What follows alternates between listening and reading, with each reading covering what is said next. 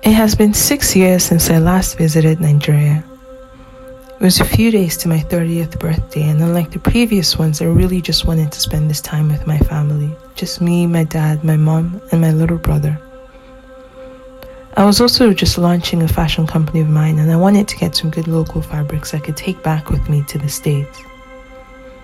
One of my friends had told me previously that if I'm looking for Ankara fabrics, that Balogun Market is really the best place to go to search for those things. So, after 2 days of recovering from jet lag, I set out on the 16th of March in 2018 to the market with my little brother, who had so kindly offered to drive me around in my dad's SUV. It started out as a really fun trip. My brother and I were just catching up some more, having a great laugh in the car, listening to some good music. It was just so nice to be reconnected with him. And I was particularly excited because I knew he was going to be joining me stateside the next summer. We had gotten out of some traffic, and according to Google Maps, we were 15 minutes away from our destination. But just as we turned off the expressway, we noticed a van pulling up beside us very suspiciously. The passengers seemed to be staring directly into our car. And in a matter of seconds, the vehicle had crossed us and we had stopped dead in our tracks. 4 men with guns came down and started hitting our car window. We were so confused and trying to figure out what the hell was going on. One of the men standing on my brother's side of the window pointed a gun directly at him. In fear, I wound down my window and I asked them politely, "Oga, what is it that you want from us?"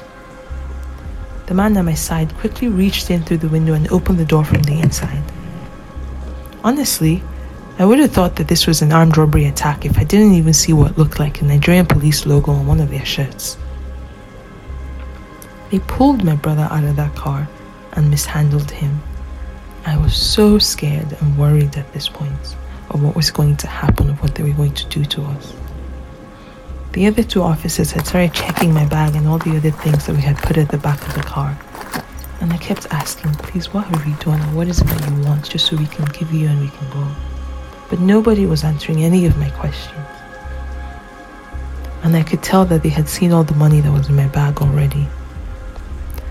They put my brother at the back of their van, and now I'm agitated and I'm screaming. I'm just asking them to leave him alone and not kill him because we just want to go home. One of them got behind the wheels of our car and asked me to get inside or they would leave me standing out there. I got in. The van picked off and our car followed behind. But I couldn't keep my eyes off of that van. I was so scared of what they would do to my brother. I tried to send a text message to my friends to tell them what was going on, but one of the officers that was sitting beside me noticed and snatched the phone out of my hand.